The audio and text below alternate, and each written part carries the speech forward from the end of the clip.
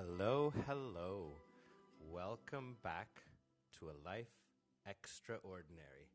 I'm your show host, Roberto, and I'm delighted to have you back. Today, as you might have seen on my Instagram stories, I am sitting on a bed in a tower overlooking the marina in Puerto Vallarta, Mexico. And I'm thinking about giving you the absolute best places to go on incredible adventures in all of Canada. Sometimes I sit there and I wonder, like, what am I going to talk about next episode? And the brainstorming doesn't often take too long. That being, today I just thought to myself, what am I gonna post? And I started scrolling through my, and I said, what do I have here that I think might be exciting for people? And I'm like, Roberto, you know everything about the most beautiful and spectacular places in Canada. So just talk about today what you know. It's Christmas in some parts of the world and others not yet. But it's just that time of year where I guess it's a lot of reflecting on life of the past year and what's not. And I reflected by looking through my feed and realized that indeed the pandemic made me explore Canada in ways that few people ever do. And already I had gone deep and far and north and west and east, but during the pandemic, we were forced most definitely to spend even more time in the wild. And so I thought I would give you all of my coolest, wackiest, some most creative, some for the athletic, some for the not so athletic adventures to do in Canada. Now, as you all know, this is an app that's wonderful for us to be able to chat and whatnot. And I'm really excited to get my first people on interviews on the show coming up. But remember, I have my wife call in. I have some friends have called, some strangers as well, and you can ask, interact, and that's one of the really cool things about this app. But in order to do that, you have to catch it live. So I know most people listen afterwards or before. Wait, how does that work? Afterwards. And so if you want to catch live and be part of the show, all you got to do is get in the queue and call in, and we can have a chat about whatever it may be. And in this case, perhaps you'd be telling me what your favorite spots in Canada are. But I'm going to kick it off with Maligne Lake. This lake is in Jasper National Park in Canada, in Alberta. It's got 3 glaciers visible from the lake. It's one of the deepest lakes in Canada, 318 feet deep. The lake is 22.5 kilometers long, and most tourists, of the millions actually that visit Alberta, will take a boat that takes you to Spirit Island. It's the only motorboat allowed on the lake. And this boat takes you through these emerald waters and a crown of mountains and glaciers that overlook it. It's one of the most beautiful lakes I've ever been to in my entire life. And this is why I go back time and time again. Now, for the people that are a bit less adventurous, then yes, this is a wonderful way to experience seeing Maligne Lake. I don't know how much it costs to go on that ferry. I've never actually gone on it. It's not a ferry. It's more like a 40 passenger boat. And often the people on the boat are taking pictures of me. And they're going like, what's that wacky Canadian doing over there?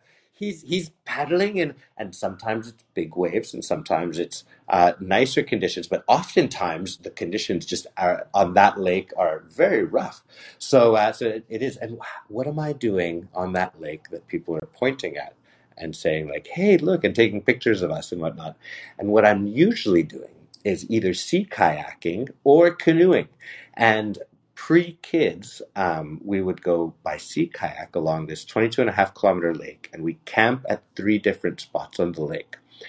And oftentimes I start at night, and being experienced on big water lakes and waves and cold water, because this is also known to be the coldest lake in Canada. So So you don't want to fall into this water. And I'll tell you a story about a few dangers on that lake. But a few times on that lake, I was paddling with Bella, my wife, and she was petrified because the waves just started to kick up on us. Imagine you're in this cold, emerald, mountainous lake. There's no boats around. The ferry boat usually gives us wide berth because they do create waves. And a few times the waves kicked up. And my lady at the time was like, "Oh man, this is really rough. We got to land now. I'm not comfortable in these waters," and rightly so, because even with the dry suits, we'd have like 5 minutes of before we go hypothermic in the waters like that. Because when your hands are exposed still, often the gloves aren't on, your head gets chilled. So the dry suit does so much, but in my case, I would probably have 15 minutes. In my lady's case, 10, 5 to 10. So you don't tip. And so we go to shore, and then we just wait until we can paddle. But one of the greatest adventures that I do time and time again is going to go kayak camping or canoe camping on Maligne Lake in Jasper National Park. And the reason is that it's one of the most stunning views to be on this emerald lake in beautiful, pristine wilderness Canada. And the light, the way it reflects, and the weather changes dramatically every 20 minutes. It's a block of new weather. It's like, just wait and you'll have sunny, and then you'll have -9, and that's in July. Yeah. So it definitely can get rough. It definitely can get harrowing, but it is spectacular. And I have gone 6 times. And the last time that I was paddling there, uh, I went with a buddy of mine, and because now I have several kids, but I'll tell you, I have gone with 2 kids, on 2 kids, one kid on this trip, and this we met this girl at Coronet Creek. So it's one thing to paddle to Spirit Island, which actually isn't technically an island, but it's the spectacular little peninsula with an island on the end and 3 tall pine trees, and with the view of the lake. So it's really neat. But that's at around kilometer 10. The 10 kilometers past Spirit Island on the lake, where the motorboat that does the guiding doesn't go on, is unreal. Photos of mine from being there have been published in magazines, billboards, um, catalogs, trade show booths, all these neat spots, because it is very, very impressive. So that's definitely a lake that I recommend you either go canoe camping, kayak camping. I'm going to be guiding some trips there next summer, ideally as well. So you can always inquire about that with our Business Adventures Done Right. Then you can also rent an outfitter canoe on that lake. And for the people that aren't experienced paddlers, I'd highly recommend that, because if it could get pretty harrowing pretty quickly if you're not accustomed to suddenly going from glassy waters to 3 foot chop. So I do recommend, if you're not accustomed to the paddling, to using that type of vessel. A few stories. So we did go on that lake canoe camping with Mikio when he was about a year old, and we started at night. So not many people are comfortable paddling in the middle of the dark at night, but we are, because we are avid paddlers. 1 second, let me wet my lips with the wine that you saw on my Instagram. Hey, it is what it is. Some days we need a little bit more motivation. Mm. And I dare say my dad buys good wine. So we're on this. So we start. So it's my toddler, my wife, myself, and a friend of ours in another. He's in a kayak. We're in a canoe. Mikio's in the bow. It's about 7 o'clock at night, and it's pitch black. And we're paddling out on the lake from the put-in, and we've gone about 200, 300 meters when we see the patrol boat from. There's one ranger boat on the lake, and he goes out twice a day just to make sure everything's kit and caboodle, and mostly making sure people aren't camping where they shouldn't be, and in case anybody needs anything, they do that. So this boat from Parks Canada sees us reflecting and paddling in the middle of the lake in the dark, and we see them come over very safely, very cautiously, because when motorboats come near vessels that are not motorboats, it's much appreciated not to have a wave splashing all over your deck, and so they come over, and they're about to say, "Hey, we're going to be doing some exercises and training and rescue exercises on the lake. So just to be aware, we didn't know there'd be anybody paddling in the middle of the dock on tonight on the lake." And then he looks and he looks in the bow of the canoe and he's like, "Wait, is that?" And we're like, "Yeah, we got our 1-year-old with us," and he's just in the bow of the canoe and he's watching on the iPad in a waterproof case because sometimes it took us 3 hours of packing the boats, and he was getting impatient. And on an adventure like that, you need peace and quiet on a canoe sometimes, even if you have the song "Merry-Go-Round" going through your head as you paddle. But the parks ranger said, "Oh, that's really cool. You obviously seem experienced in this, so no concerns." He said, "No, no, no, not at all. Okay, thank you very much." And for the rest of the evening, we actually didn't see the park ranger uh, doing the exercises around us because later on we found out he decided to go to the other end of the lake to do their exercises, not to cause waves on a dark lake for canoes that have, or a canoe and a kayak that have a toddler in it, almost infant slash toddler. And that was very nice of him. But even cooler and very all Canadian was that he brought us some wood to one of the campsites so that when we arrived at around, I think we paddled like 5 hours that night.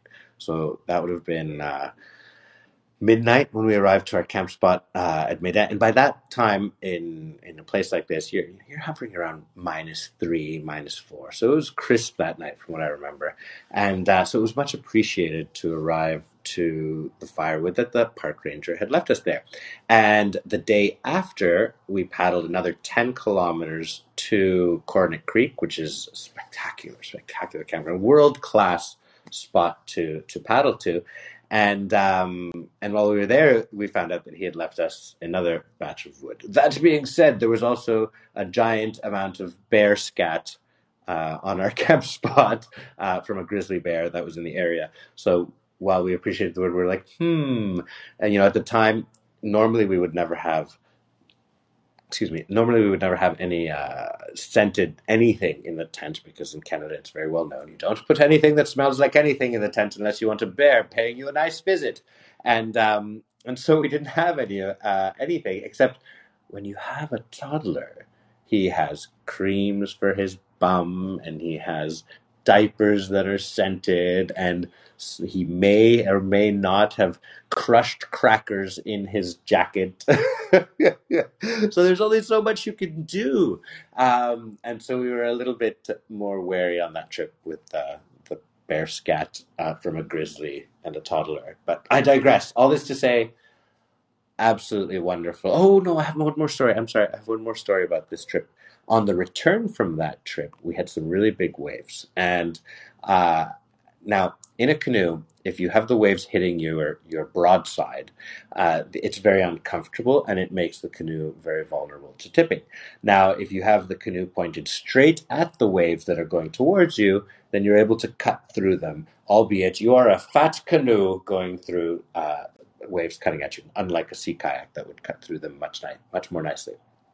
So so we're in the canoe, and we've got Mikio in the bow, our buddy's in his kayak, and Wang Su, our friend, and he says, "Hey guys," he's paddled with us many years, but for like 8 years we didn't see him. He was living in Mexico, and he came back, and he's like, "Hey guys, I know my limits, and these waves in the kayak are too much for me to feel comfortable with, because I know if I dip, well, likely to die."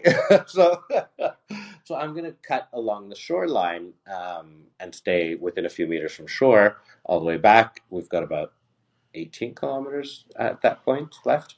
And I understand that. And I'm like, "Yeah, Wangsu, yeah, you go ahead." And Shireen and I, Bella, Bella's her nickname, Shireen's her real name. And Bella and I are like, "You know what? We're comfortable in this. We know these waves are rough, and we do have a child in the canoe that if we were to tip, there's a high likelihood that everybody could die because the conditions are so. But we are experienced in this. And so while for one family it might be extraordinarily dangerous and um, kind of stupid to get out there in conditions like that, for us, I know that I will not let the canoe tip. Simply put, I could have the most harrowing waves and rough conditions, but I'm experienced enough after 25 years of paddling or more that I can handle a canoe. And you ask, well, how do you keep a canoe from tipping in some pretty big waves? Well, for one, you keep it pointing into the waves. And while this might, you still get slosh over into the boat, it's still part, the boat won't tip. The second thing is that I brace the canoe with my knees. So I'm in the stern and I control the canoe from the back of the boat. And then my lady is the engine in the front. And between us, we make, and I'm a machine. So I know that that we just our decision to cut through the middle of the lake and be a few hundred meters from shore in the canoe in these really rough conditions was going to be okay because I was within my comfort level of what I know I can do, and if worst case scenario, what I could do to get back towards shore. But so we actually cut through the middle of the lake, and it's in times like these that we're grateful that Mikio, they're exhausting paddle days, and he just fell asleep in the bow of the canoe while we paddled, and we cut through the middle of the lake all the way back. Now, there are many stories in Canada of people that fall into water that are unprepared or inexperienced, or simply the water is just too cold. And for our boy, we wish we could have him in a dry suit, but what we do have him in is in a wetsuit when it's a harrowing, rough condition day. I just throw his wetsuit on. And so that way I know that if we do fall in the water, he's got a lot, of anybody, he will be the best, best condition. But in certain trips, I will have him in a wetsuit and a dry suit, like we do, because that's the type of adventures we do. But anyway, so that lake is one of the most incredible adventures, and I highly recommend you go on it, whether it's taking the little ferry boat that goes to Spirit Island and back. The lake is called Maligne Lake in Jasper National Park, or whether you do a canoe trip or a kayak trip. If anybody wants to do a trip with us, we're planning on doing them in the future, guiding as well, because that's another business that we've recently started. Well, I've recently started. So, number 2 on my list on the most incredible adventures is going to sleep on the Tundra Buggy Lodge in Churchill, Manitoba, in Canada. And this is this incredible train-like giant 40-foot wheels, 40 feet, that's a bit exaggerated. That would be, I'd say, about 10 feet tall, 15 feet tall tires. Okay, so I wasn't too exaggerated, but and this is a place to go see the polar bears, and it's the highest concentration of polar bears in the entire world.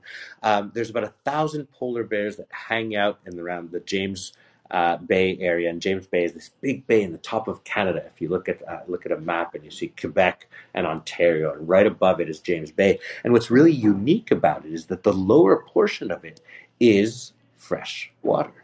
And because it's fresh water, it freezes much sooner in the season. And so the polar bears that are very hungry at this point head to the shores to get on the ice, which will freeze sooner than it would if it were salt water.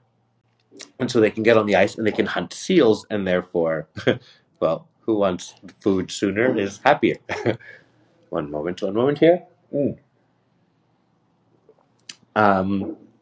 And so this lodge is basically, imagine 3 giant train cars or 4 giant train cars on these giant tires that go out onto the tundra, and the polar bears all come up against the tires and are around the cars. And these are some of the most deadliest animals in the world because they have to survive in some of the most desolate and hard climates. And so to be able to be around them, to photograph them, to just look at them is quite spectacular and in such close quarters. Indeed, we, instead of being the bears in a cage, we are the ones in a safe cage.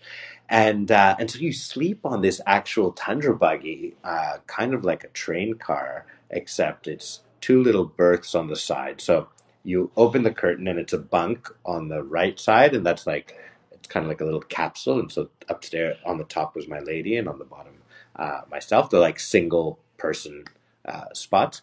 And then the last train car is the dining cart. And of course, I wonder why the bears tend to come hang out so much in the area. And well, the bacon and the sausage and the eggs that the chef is cooking up in the morning and lunch and dinner just must by no means attract these bears to the area. And there's so many in the area that are just waiting for the ice to form so that they can go hunt the seals. Is obviously they tend to congregate, but it's quite special to see because you see polar bears sparring between each other and whatnot. A lot of people don't know that polar bears are actually marine mammals, and they can swim up to like 60 kilometers. So they're technically seen more as sea mammals than they are land mammals. But anyways, this is a really, really unique trip. It is very expensive. I believe these days the Tundra buggy costs to go on the lodge about $9,000 per person. So it's a pretty penny, and that's 3 nights on the Tundra buggy. That's 2 nights flight from Winnipeg, and it's just so very, very well worth it. Fortunately, we got it sponsored many years ago. And it's definitely an experience of a lifetime and one of the coolest, most incredible adventures to do in Northern Canada. Now, you're doing this trip in November because that's when the bears come close to get to the ice and whatnot. So you also have the opportunity to see the Northern Lights when you're there. And imagine like a 4-day, 5-day trip is like several grand. And we stayed 2 weeks because due to our social media influencing, this was our work. So in order to one thing that we do is we get all of the places to sponsor us. So we did the Tundra buggy, we take dog sledding, we stayed at this inn, that inn, those restaurants sponsored us. So we get everything together, and that allows me to create the content for the brands that I shoot for over a much longer period of time than normal people would, because just to be there for a few days is several $1,000s. So it's really one of the really neat ways in which we've hacked life for the last 10 years. And we were early movers in that, so still very proud of that. But anyways, all this to say, one of the best trips of my life in uniqueness is the Tundra Buggy Lodge. The company we went with is called Frontiers North Adventures, and highly recommend. Family-owned business, from what I remember.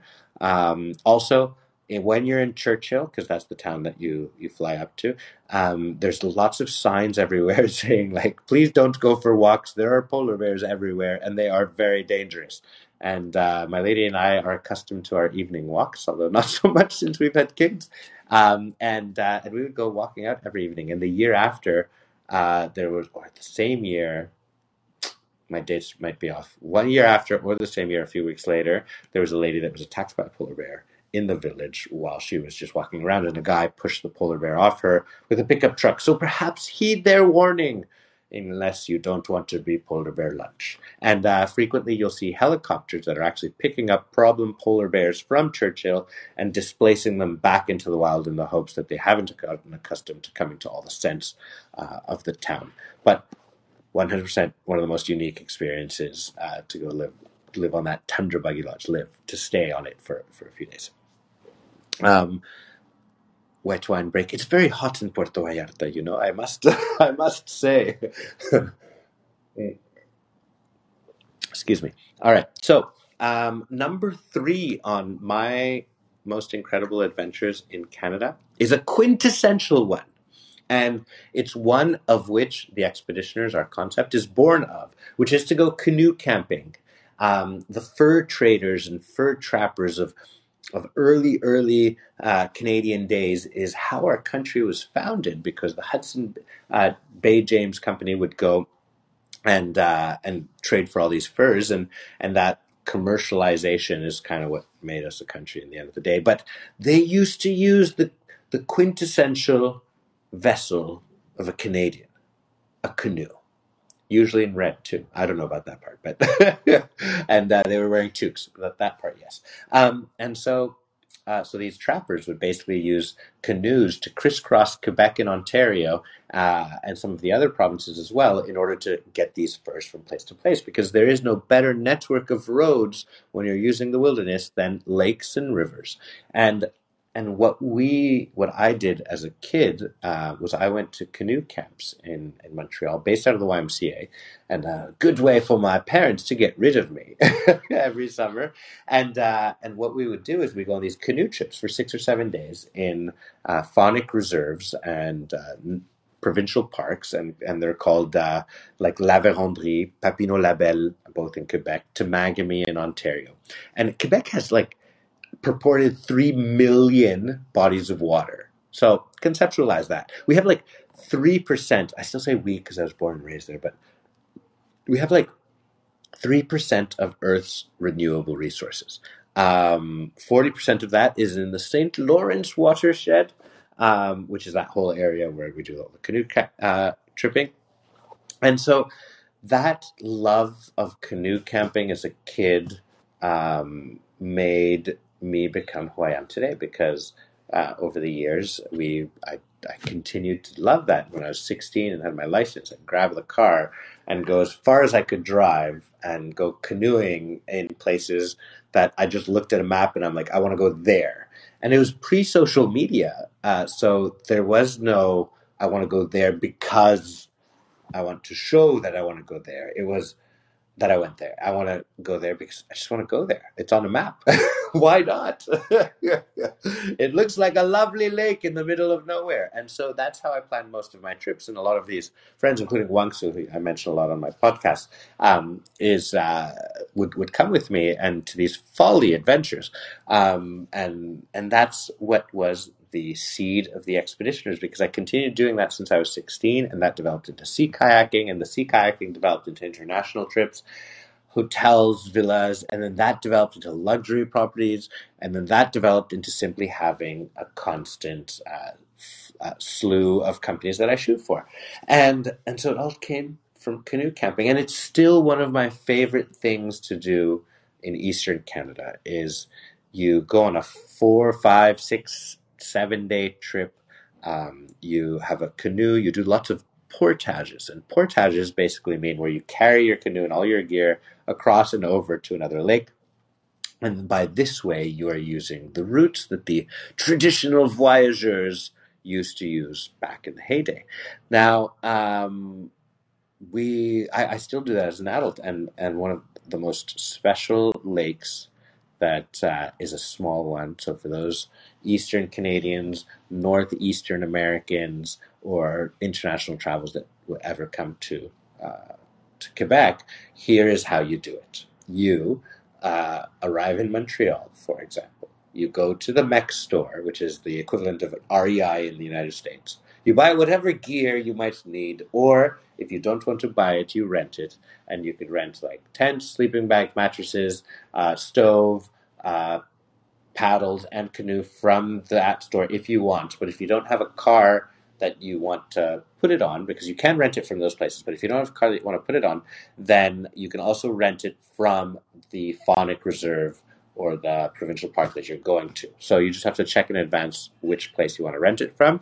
But you pick up all the stuff you want there, and then you hit the road and you go to a place called Papineau-Labelle. And there's a lake called Lac des Sept Frères, which is the Lake of Seven Brothers.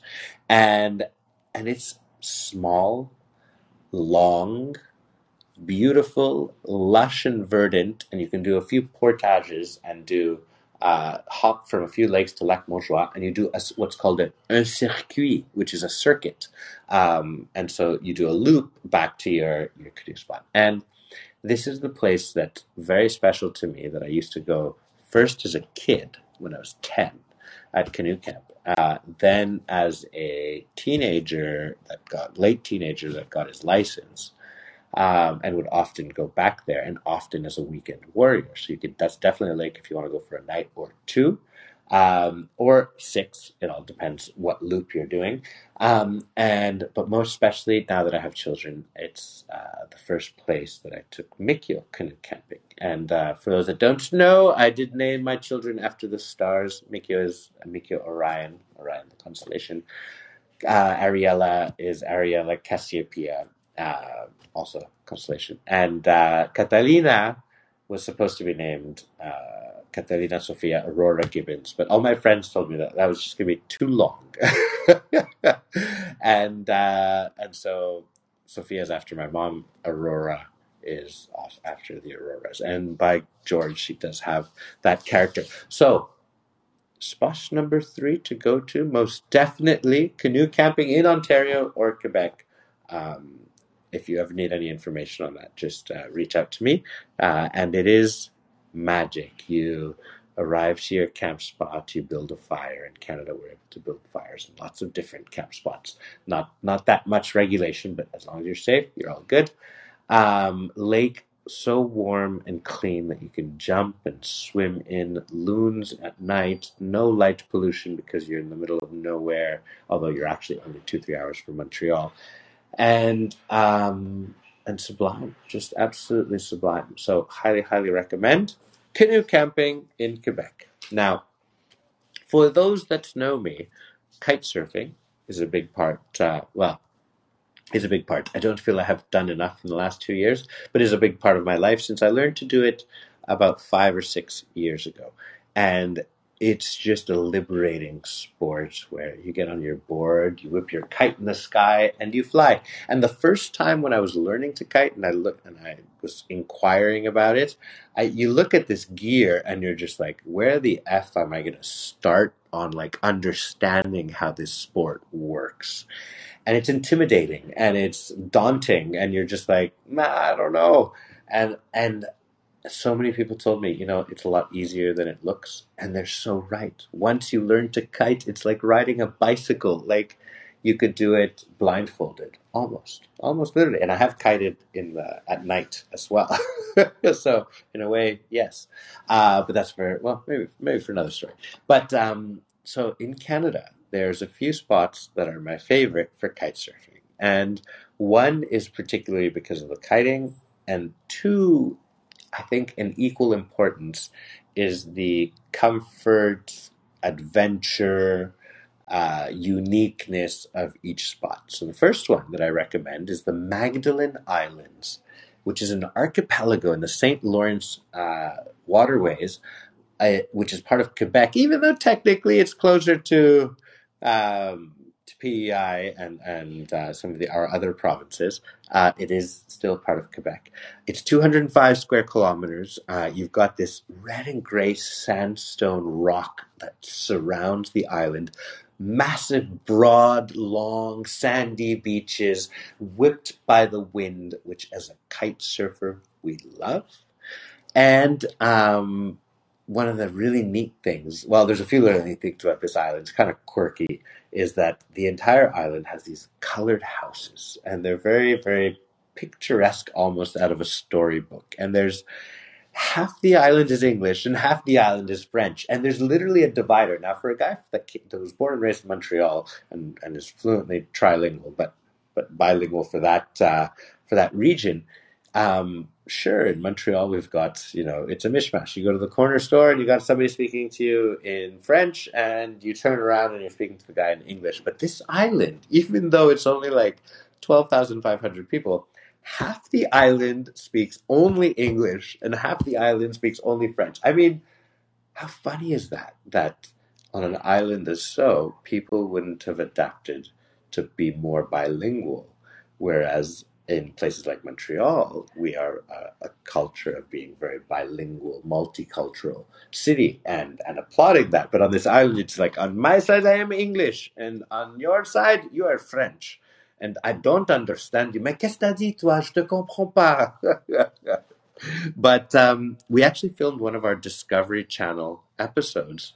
So we had a show on Discovery Channel 5 years ago. Time flies.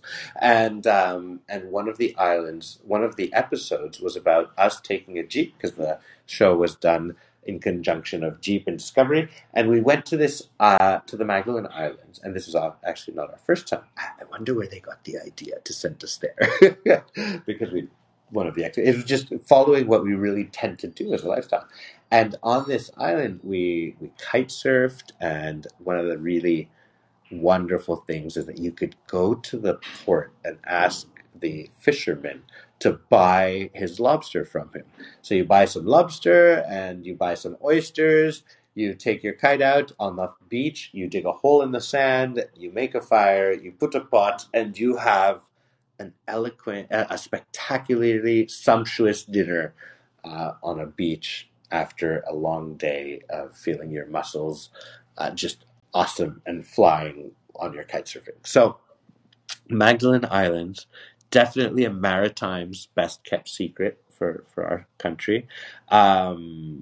I will be back again. You know, my brother, I think, was inspired to go there, and he's cute because he's like, I think after he left there, he's like, I'm going to buy a house there.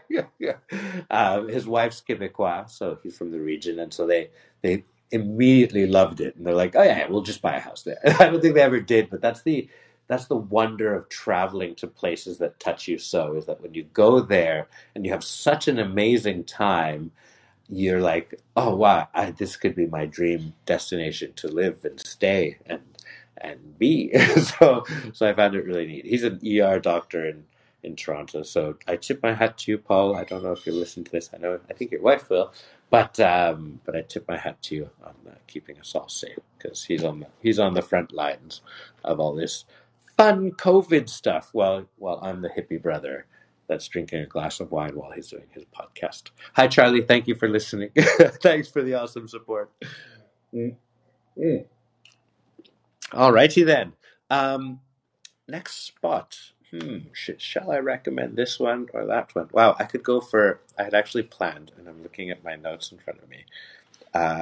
Technically, at the speed I'm going at versus the speed I thought I was going to be going at, I could talk to you for like 6 hours on the places of where to recommend to go to Canada. So I think I'm going to go next on to the Northwest Territories. I'll make it brief because I've spoken a lot about it before on the podcast.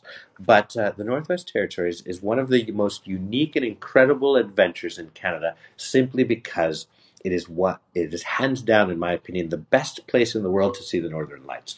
Now, in a succinct version of what I've said on some previous podcasts, the solar flares emitted from the sun that hit our atmosphere get sent to the poles of our planet, and that's why the north and the south areas are where we tend to see the Northern Lights. But you have to find somewhere where you don't have cloud cover, because in Iceland, while you may have the Northern Lights shining every day, you still have a lot of condensation in the air. So in between the condensation and the clouds, the lights look very dim. But in the Northwest Territories, it's very dry, and it's technically like a desert type of environment, and therefore you have very little snow. It's freaking cold, like -40 to -50 Celsius sometimes. And I think in Fahrenheit at those temperatures, it's pretty much the same. And it's just biting cold. But what that makes for is crisp, cold nights. And often people say the Northern Lights are best seen when the night is cold, and that is because when there's very little cloud cover, and therefore creating a heat shield on the Earth from that area, from the clouds down, then it's very cold because all of the heat is evaporated up into the air as well that the Earth emanates. So, but also, when you don't have clouds, you don't have humidity, and if you don't have humidity, you have crisp views of the Northern Lights, which is why you can see the Northern Lights far, far brighter in the Northwest Territories than you can in a place like Iceland or Norway or some of these other countries. Granted, in these other countries, there are nights that you can, and when I've shown videos to Icelanders of the Northern Lights that I've seen in the Northwest Territories, they look at these videos and they're like, wow, I've only seen them once like that. I think like every Icelander said the same thing. It's like, I've only seen them once like that. Yes, that's just wild. Right, so Northwest Territories, again, self-promotion a little bit, I guess. I've started a guiding company. I used to tell people, I will never guide people. I just go and I do my shooting. And now I'm like, I think it's pretty cool. And the experiences that I have with the guests are really neat. So, excuse me. We were planning on guiding a trip in September to the Northwest Territories, but unfortunately, it is the only part of Canada that is currently completely closed to the rest of the country. Their infrastructure simply can't take COVID. And while I thought we were going to be able to get up there this September because we are overdue on our biannual trips to the Northwest Territories, we were not able to. Now, the best way to do that trip to see the Northern Lights in the Northwest Territories, in my version of Canada's Most Incredible Adventures, is to do a canoe or kayak trip. And normally every 2 years, excuse me, normally every 2 years, we go and we do this trip. And what we do is we sea kayak on Great Slave Lake, which is this massive lake. I think it's the deepest lake in Canada and one of the biggest for sure. And so the waves get ocean-like, and we kayak on this lake, but there's no light pollution. There's no civilization out there aside from Yellowknife, which is technically a tiny town. And so you see the Northern Lights in the most magical ways while you're camping on these picturesque and tiny islands. And this is why I've been dying to take people there, but unfortunately, at the moment, it doesn't look like we're going to have a window. But if we do, stay tuned. Our guiding company is called Adventures Done Right. And we're going to Africa February 6th to 23rd. And I'll be podcasting from there. Also, on another note, I'm going to be creating these new little snippet podcasts. Still not sure whether to do it from An Incredible Life, because the whole An Incredible Life talks about how we have lived an incredible life, but an extraordinary life. But also in regards to how we'll be interviewing people that live a life extraordinary in their own way. So this one, I'm still mulling how I'm going to do it, but it's basically while I'm on a ski lift, I'm going to be having a chat with the guy on the ski lift about local things and whatnot, and I'm going to have them as like these snippet podcasts, and then maybe when I'm down by the water with the fishermen, and I'll have a snippet podcast in Puerto Vallarta. So another thing to stay tuned for us adding really neat snippets about our adventures. So I do have so much more to share on destinations, but I guess I'll keep this for a part 2 for tomorrow and come back to you with the rest of the spectacular places I would recommend in Canada. I didn't realize that because so many of these places I am in awe of and tip my hats and say, wow, they are truly the best of Canada when you want to do an adventure, that I spoke about each of them so much longer than I even imagined that I would. Because, in my notes, I just read, okay, talk about this trip and that. And I end up just going on and on and on about each one because they are wondrous. So I hope you'll come back. Thank you for listening on a Christmas Eve, and for those that might catch the episode later on as well. And is it Christmas Eve in some places? And I'll be back tomorrow with the rest of my favorite spots in Canada. And for the Northern Lights shot as well, if you look at actually the image of A Life Extraordinary, which we're going to be editing and adjusting soon. But that's me holding a candle in my hand while the Northern Lights shine behind me in the Northwest Territories. So Northern Lights there, spot on. Well, I'm Roberto from the Expeditioners, coming to you from Puerto Vallarta, Mexico. Thank you very much to all those that grab a listen of the show and have been sending me messages on Instagram and support and asking questions and whatnot. And I will be speaking to you tomorrow again. Expeditioner out. Have a good night. Bye-bye.